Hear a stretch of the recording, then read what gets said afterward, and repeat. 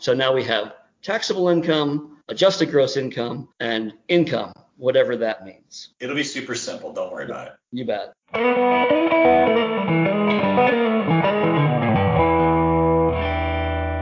Welcome to the Wealth and Law Podcast. I am Brent Nelson, and not per usual, I am not joined by Rachel Sass because Rachel is dutifully and deservedly on vacation this week. But thankfully, I'm not totally alone because I have basically a special co-host in my friend Gary Fletcher. Gary, thank you for joining me. Thank you for having me, Brent. For the three people in the world who have no idea who you are, why don't you at least give people an idea of your bona fides? So, well, I just learned that top of my list, I'm your friend. So I'm an attorney and CPA in Tucson, Arizona. I've been practicing about 31 years and have practiced in the estate planning and tax planning arena throughout the course of that career. It's all you do. That's what you're saying. That's all you're capable of. I'm looking up that word vacation that you just said right now. Yeah. Yeah. For some people, it really matters. I don't think you're going to get one anytime soon. Apropos to what we're about to discuss. Not looking that way. I mean, you just have basically been through maybe 1.5, maybe 2.5 of like the most hellish tax seasons in memory. How are you doing? So, well, aside from being gracefully making my way through some bug that somebody has given me now that we're allowed to shake hands again, we're recovering, and we got through 2 extended tax seasons with folks thinking that we got cut a big break by the extended deadlines, when in essence it was kind of a pain in the neck because they extended some things and didn't extend the others, and we had income tax filing deadlines that didn't need to be extended, but we still have gift tax returns that need to be extended, and that's easy to miss. So I'll be happy to be back to normalcy. Did you ever think in your entire career in public accounting that you would say those words? I will be glad to get back to the normal schedule of public accounting. I am gladly waiting for April 15th. Yes. Well, when April 16 once again becomes a drinking day. Yes. Yeah, then you'll be reacquainted with this vacation thing everybody's talking about. Then I'll know it's normal once again. Yes. Well, let's talk about abnormal things, which is essentially all of the noise going on right now about potential tax changes. Huge caveat to this discussion, which would be neither you nor I, as far as I'm aware, have a crystal ball. And so we don't know for sure what changes, if any, there are going to be, when they're going to happen, whether they'll be retroactive, whether they'll not be retroactive, what the effective date would be if they're somewhere in between. We don't know the details of exactly what changes will happen, the ins and outs of them. We don't know any of that. Nobody knows any of that. In fact, Gary and I spent the day attending the ACTEC, the American College of Trust and Estates Council summer conference, and that's all of the smart people from across the country opining on these sorts of things, and none of those people know what's going to happen. So if all the smartest people across the country don't know anything about what's going to happen, and they don't have a crystal ball, then certainly Gary and I, sitting in Tucson, do not have a crystal ball. My only crystal ball has snow and a Santa Claus in it. Yeah, that's what we're left with.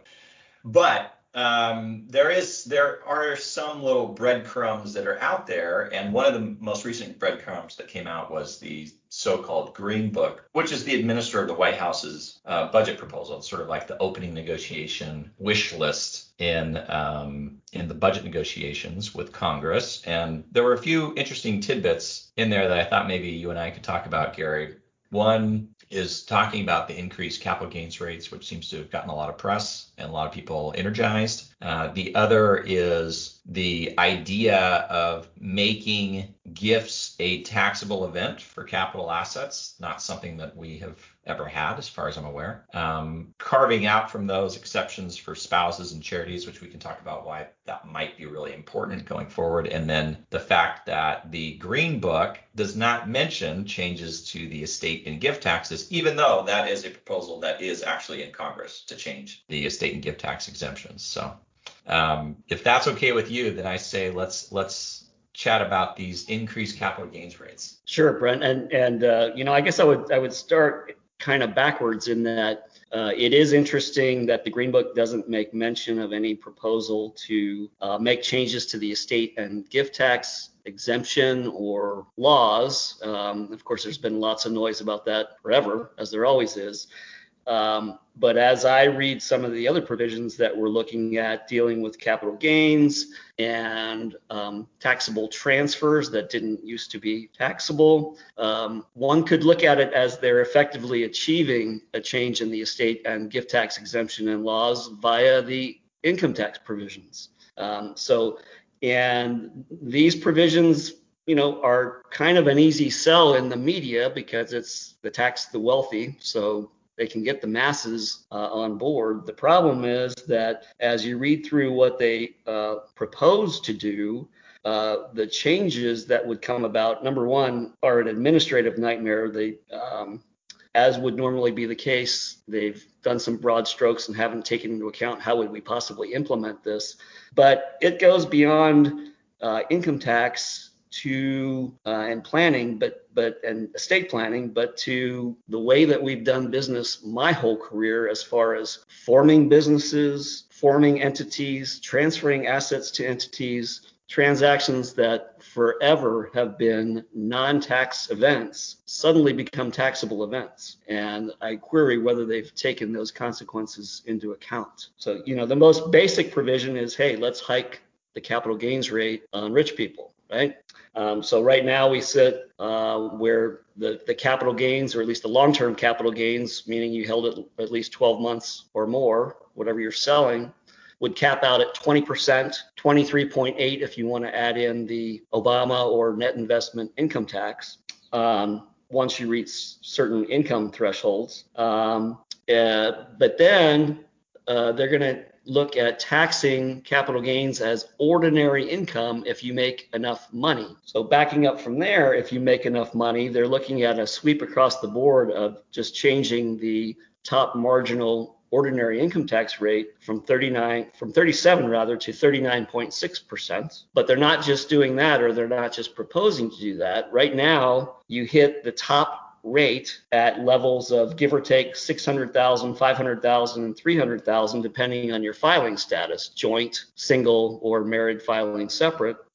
What they propose to do is not just up that rate by about 3%, but drop down the threshold where you reach that rate by roughly $100,000 on each of one of those filing statuses. So they're raising the rates and at the same time kind of under the rug dropping down the income level that you need to be at before you would hit that rate. Which is kind of an interesting thing, because in the Trump tax cuts, quote unquote tax cuts, one of the things that they did to those income tax rate levels is they actually condensed them down a bit. They got rid of one entire rate level. They condensed two into one, and then they bumped up the maximum, or they reduced the maximum rate. But basically by condensing down two of the rates in the middle, they, on a very small little sliver of humanity, they actually increased tax rates on those people. So this is a little bit of you're going to kind of condense those down just a little bit more, squeeze them down just a little bit more, and then jack up the top rate on the top of the chart. Yeah, it's kind of the advertisement on the front door, but while you're sweeping stuff in the back door at the same time. Yeah, exactly. Well, let's talk about that, because you brought up the capital gains rate on the top amount, which is really interesting, because the number that they've come up with is $1 million.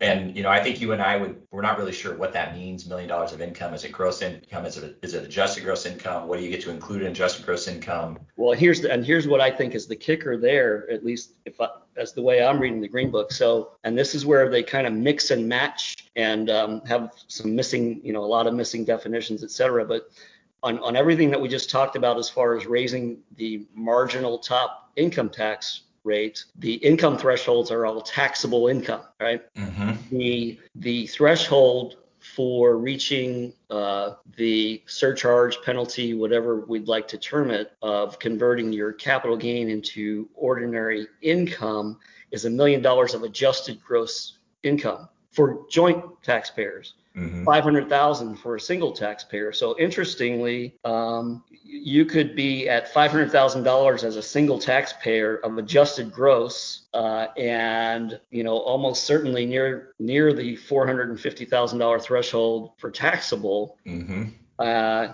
And they've ensured that, okay, you're going to be taxed as ordinary, and you're going to be taxed at the maximum rate. Right. So just like you were going through, okay, well, we'll kind of have some provisions up front, and then the back room will be compressing some things so that, well, it's not just a shift to ordinary income rates. We're making sure you're shifted to the maximum ordinary income tax rate. Mm-hmm. Mm-hmm. Well, and then you would layer on top of that your state level income taxes, and it becomes a much larger number. You start stacking on top of that federal and state rates. So maybe most states don't quite have as progressive tax rates as the federal rates, but in some states there is a jump. So like in California, if you have $1 million of income, you pay 13.3%. Well, if you're in that 13.3% rate in California and you have capital gains under these plans, it appears you're going to pay the maximum federal rate, which is going to be 39.6 plus 3.8 plus your 13.3.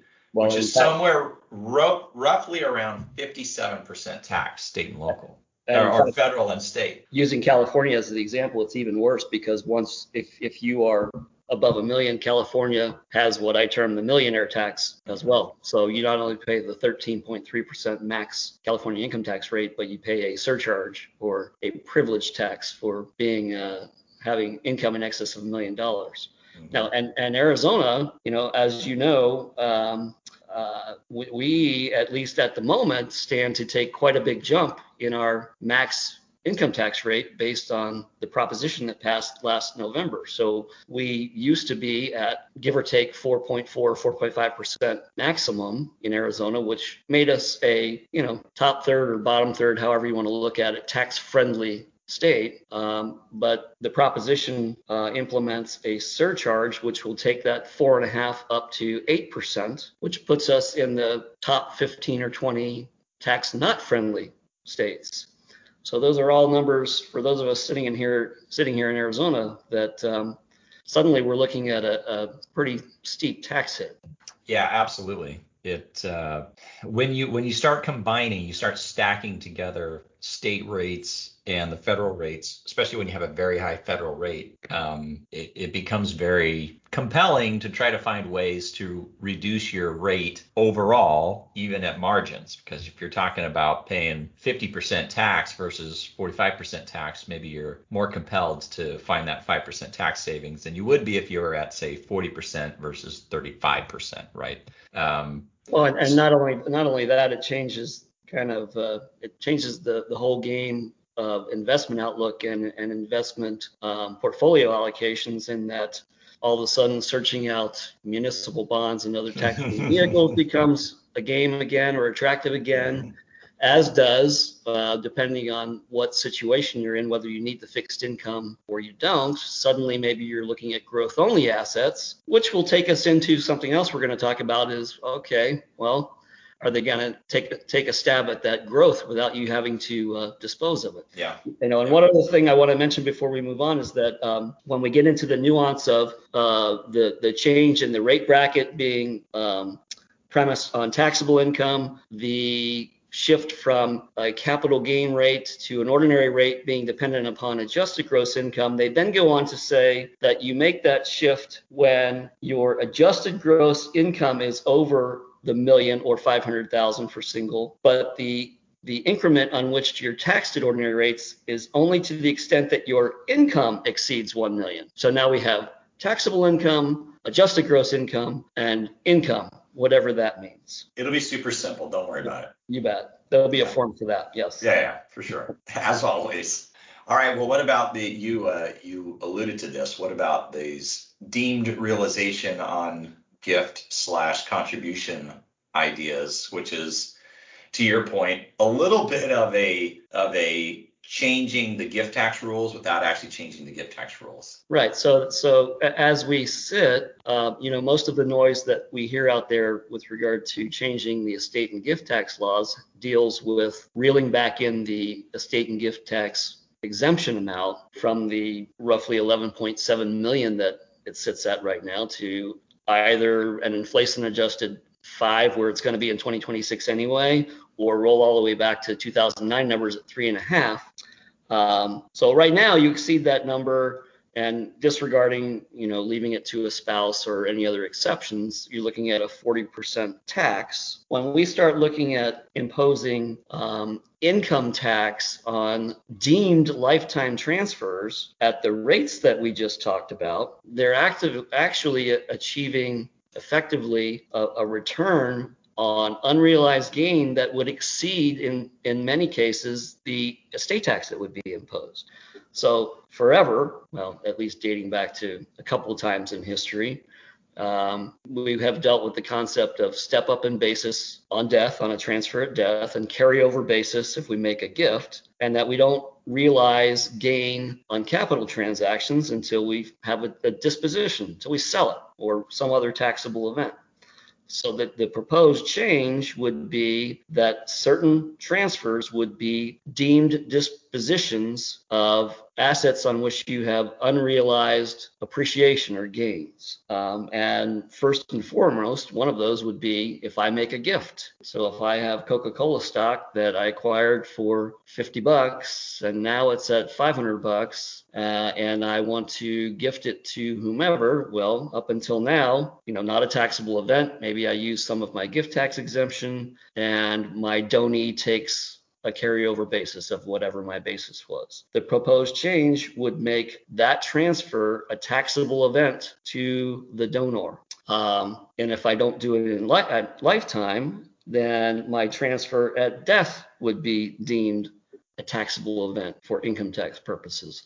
And that's where I think it ferrets out what we've been talking about, maybe a backdoor of the estate tax, where maybe I have an estate that, under the current exemption, I wouldn't even have to file a 706 or an estate tax return based on the number. But let's say it was just shy, it was 8 or 9 million. And of that 8 or 9 million, there was 6 million of appreciation in there. Well, up until now, I wouldn't have to file an estate tax return, and the beneficiaries of my estate would receive that 8 or 9 million, take a new basis, all bets are off, everybody's happy. This would have us maybe not have to file a 706, maybe to pay income tax now, based on the way the Green Book reads, but we would be paying a tax on that unrealized depreciation of $5 or $6 million.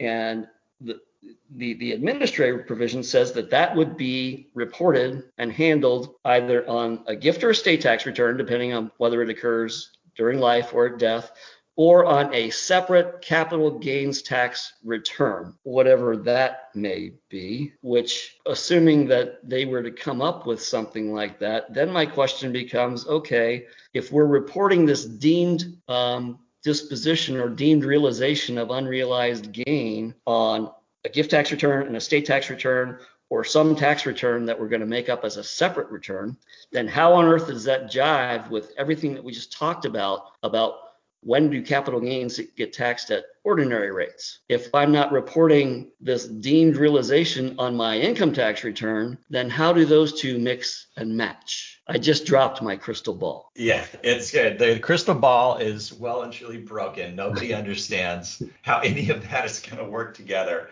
And I can tell that very few people are thinking, what can we do to make life easier for the accountants? Is there anything we can do to just make things slightly simpler for the accountants who will have to tell us about all these transactions in the future? Well, of course, the savings provision is at the end of the whopping 4 pages that they address these simple matters in and say, by the way, Treasury, you can issue whatever regulations you need to make the And we all know how fast that happens. Yes, exactly. So you'll be sitting around waiting maybe forever for guidance from the Treasury Department. What about, so we talked about sort of like straight gifts, straight you die owning. Well, we should layer in there. I think in the Green Book they mentioned that there would be an exemption from capital gains, sort of like you have against the state and gift tax of $500,000. I'm sorry, $1 million per person. And then they stack on top of that very kindly the already existing exemption from capital gains of $250,000 on a principal residence. So they put all those together and say, oh, look, between couples who are married, you get $2.5 million of exemption. So everybody can pat themselves on the back, assuming you own a principal residence. That's what you would get. And we'll do you another favor. We'll make it portable. So we'll adopt that concept from our existing estate tax provisions. We'll make it portable so that if spouse one dies, they have their $1 million of a threshold or an exemption on unrealized gain, plus they have their 250 on a residence, which if unused, they can roll to the spouse, which takes me down to sub A, sub 1, sub 3, sub little I. Okay, what happens if the spouse no longer uses it as a residence? Is that going to be a triggering event? A lot of what ifs in this green book. Yeah. All right. What about contributions to trusts? So this is where it becomes a game changer beyond the estate planning world and even a little bit to the income tax planning world and goes off into areas of just general business law that I could foresee this getting overlooked and a lot of things getting messed up.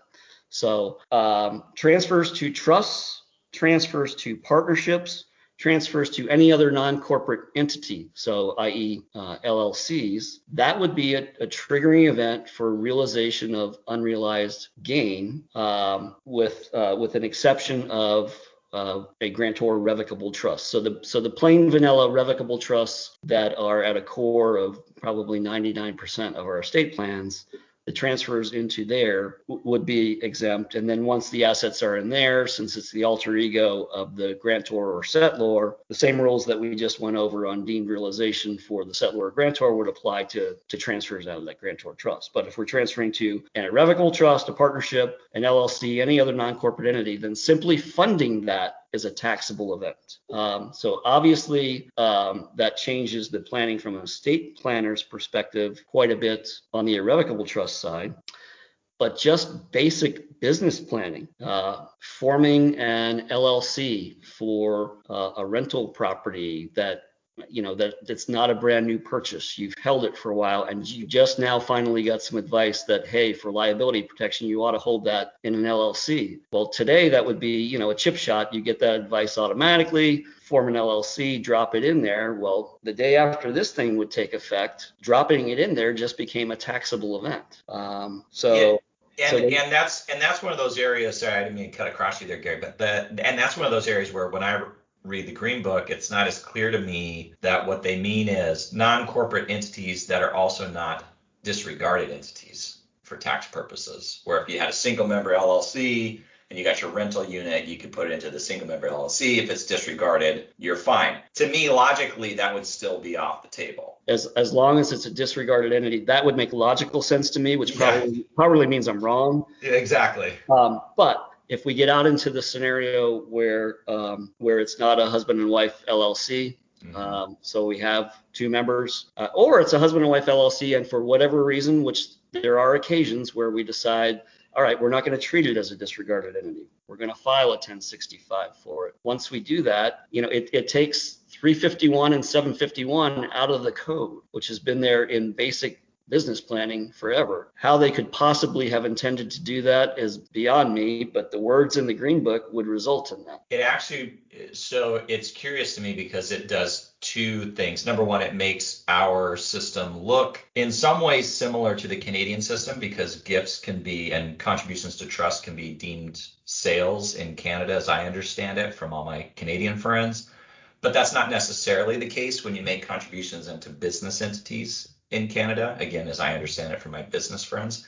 And then in the States, when you're making a transfer and you're a U.S. person of U.S. property into a foreign entity of certain varieties, like foreign corporations, some foreign partnerships, some foreign trusts, that's also a taxable event when you make that contribution. So it's like it's taking a little bit from column A, the Canadian system on the gifts, and then a little bit from column B from the way that we treat transfers into foreign entities, and then smashing them together and saying we're going to have our own thing here potentially. And unfortunately, it seems like we're taking the top layer off of all those 2 or 3 systems and throwing them together and leaving the details of all 3 systems set aside. Yeah. Okay, so that would be quite a game changer if they did that. So think about it from this perspective, just for maybe a little bit of context for anybody listening to this. You are a real estate developer. You own the lot. You've owned the lot forever. You bought it when it was vacant land and nobody wanted it. You held on to it for 15 years. It's appreciated in value. Now you've got a partner coming in. They're bringing cash. Maybe they're bringing some expertise. Maybe they're a general contractor. You form a partnership right now, and then you get lending to do the development. And the way that the partnership tax rules work, everybody can make those contributions into the partnership. The loan funds can come in, and based on your share of those loan funds, in essence, you can depreciate and take deductions off of that development. Well, if they change the rules and say you can't do that basically with the partnership without triggering a gain, now you're in a quandary. How do you meet your multiples and meet your margins on your development project when you can't really take depreciation deductions and you're getting hit with high income tax rates on money that's coming out of the development if any money is being dispersed? And as crass as it kind of is, the real estate industry in a lot of ways operates off of incentives. And when they don't have incentives, they'll sit on the sidelines. And the most I guess the closest analogy I can make in my career is the 86 Act, when we were introduced to the passive activity loss rules. So forever, if we're going to use real estate development as the example, the syndications were sold for the passive losses that we're going to kick out, resulting primarily from depreciation. So you would make a passive investment, the entity would lose money primarily from depreciation, so not a cash loss, a paper loss, and you would take it on your flow through return. Along comes the 86 Act and says, no, we're going to introduce passive activity loss rules. And the real estate development industry went, whoops. So we could, whether directly, indirectly, intentional, or otherwise, we could see something similar if they were to pass something like this.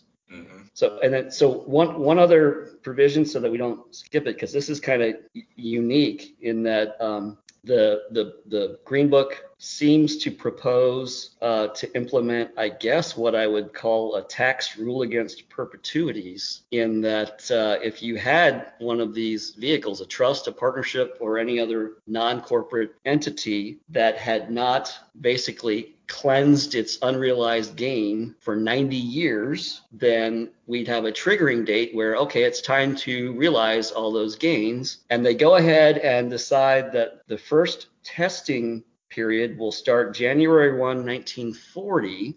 Yeah. So if they were to implement it, then come the end of 2030, which is only, if they pass this, it's basically only 8 years away.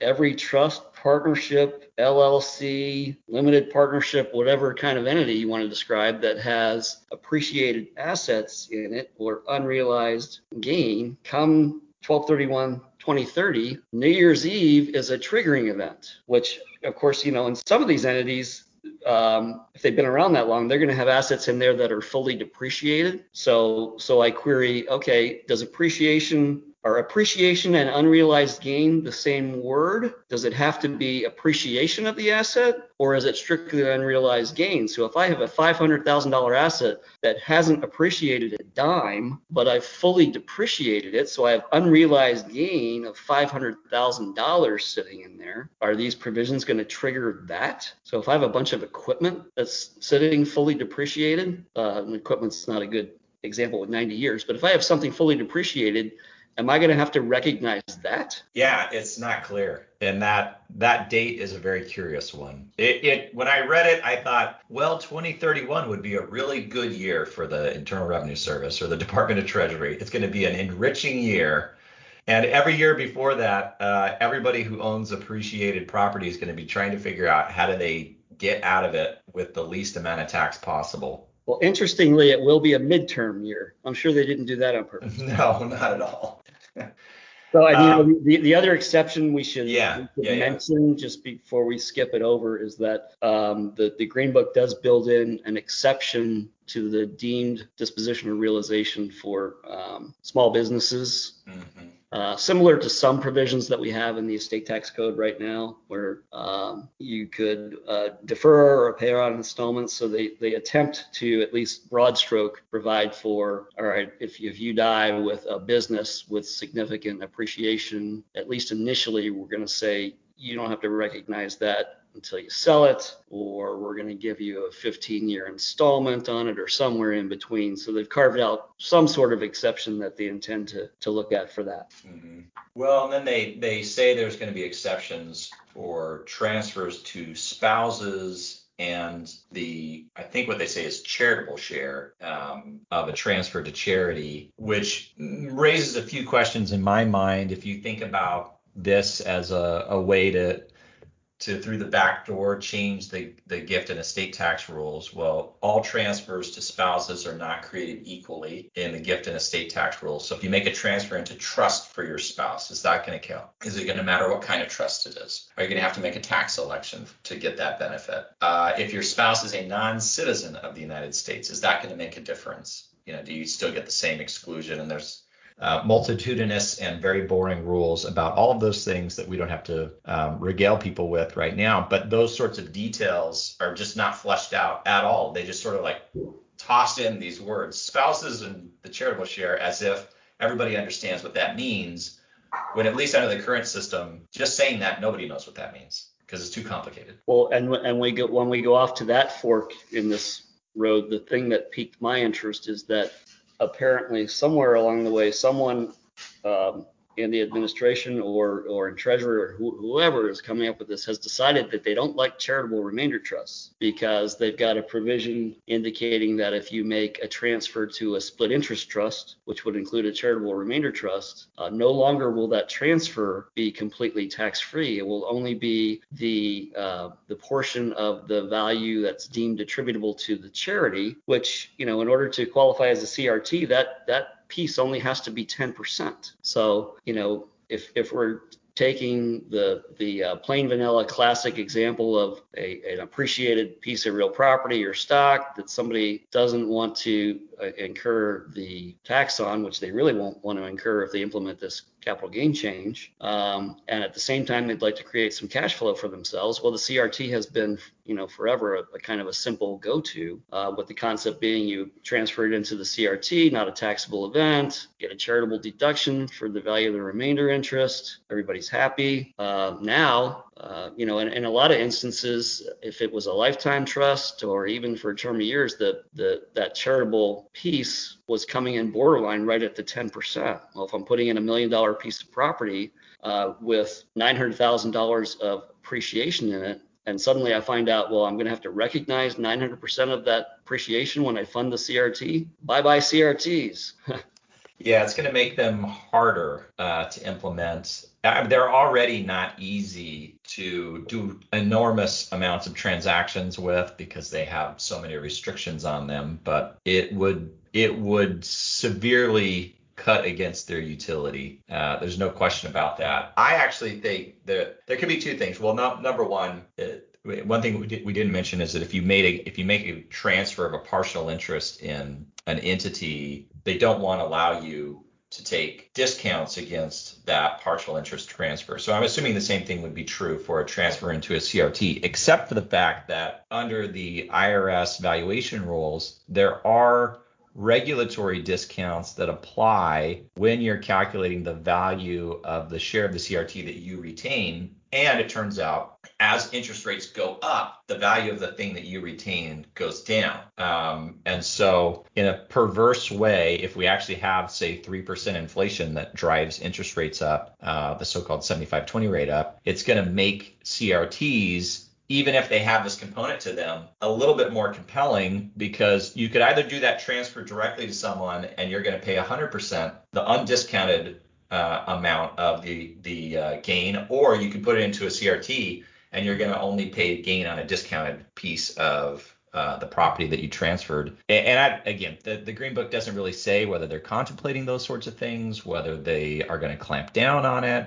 Who knows? And then if you go that route, are you going to have to suddenly, rather than fully fund your CRT in one fell swoop, are you going to have to piece it out so that you don't fully fund it and find yourself breaching these thresholds on the gain that you do have to recognize? Yeah. You'd have like installment CRTs. That would be interesting. There's another component to that which is curious to me, which is whether it would make sense for CRTs funded basically with cash if you can get it. Oh, sorry, two things. So number one, the CRT is funded with cash if you can get a hold of the cash, and then have the CRT be the purchaser on the property that you wanted to get into the CRT anyways. So now you're getting a stream of income out of the CRT. You're taking a charitable deduction, presumably, for putting the money in there. But you do the transaction, you get the asset into the CRT where you wanted it to begin with. That's one thing. The second thing that it makes me think about, if you got all these like realization events, all these taxable events, so people are going to have to come up with cash to pay tax, whether there's going to be a cottage industry if they enacted these ideas, but a cottage industry in lending people money to pay taxes. Because I think under normal kind of investment philosophy, the longer you can defer taking your money, say, out of the market and giving it to the government, the better you are. And so you'd always want to borrow the money to pay to the government and defer that as long as humanly possible. So, is there going to be a cottage industry of just all sorts of lending, leveraged lending to normal Joe Schmoes who have tax debts? And now banks are going to be holding all these tax debts essentially on their books. So I've kind of been thinking about, so what kind of industry does this lead? I mean, all these kinds of things obviously lead to new industries sprouting up, right? So like on the CRT, the problem I would see is getting over the hurdle of that not, being collapsed as a prearranged sale. But assuming you get over that, the games that I would see coming into play would be suddenly we're shifting away from planning for step up in basis. And okay, for those of you with pet peeves, basis adjustment, it's not always a step up, but shifting away from step up in basis to substitution of basis becoming the new hot issue, whether that be by manufacturing some sort of a sale arrangement with a vehicle that the gain goes away without being paid, so a charitable vehicle, whether that be by forming a partnership with multiple assets and stripping out assets but leaving the basis behind. But of course, if we're going to get into that realm, if we follow the Green Book, we've got a short time frame to do that because they're going to start taxing us on funding those partnerships. But I would see a wholesale shift away from, all right, let's plan that all these assets are passing such that we're maximizing the step up in basis. Now it's all going to be about, if they were to do this, how do we get a substituted basis? Yeah, absolutely. And one of the other common techniques today that doesn't directly get addressed in the Green Book, again, who knows if they're contemplating this or not, is the traditional sale to a defective grant or trust transaction, which is a non-gift transaction, or zeroed out GRAT transaction, which is basically a non-gift transaction. Although there's some proposed legislation to clamp down on GRATs, it's not in the Green Book, somewhat surprisingly. And so looking at both of those things, I've heard some people saying, well, you wouldn't want to, for example, do gifts now because you don't know what the rules are going to be. And if you're in a trust and they change the rules and now the trust is not a great vehicle, you're sort of stuck with the trust. I can see that logic. On the other side of the ledger, I'm thinking, well, doesn't it mean if I can do the transfer today without triggering a capital gain and I can seed a trust today with assets using current gift tax exemptions, so no gift tax, no capital gains tax, to set that up today, then they change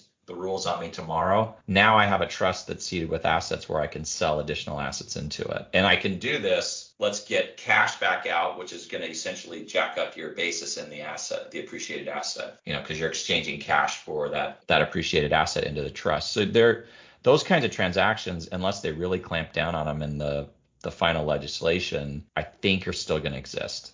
Well, in that scenario, if I were to assume that the trigger or one of the triggers that I use to make a trust effective would be the power to substitute. If I was unhappy with the transfer because the legislation didn't pass, I can always substitute. Yeah. And so really, what you flush out there is that if they really want to do what they seem to want to do or think they want to do here, to fully carry it out, they'd have to somehow come back and eliminate Revenue Ruling 8513 at the same time. Yeah.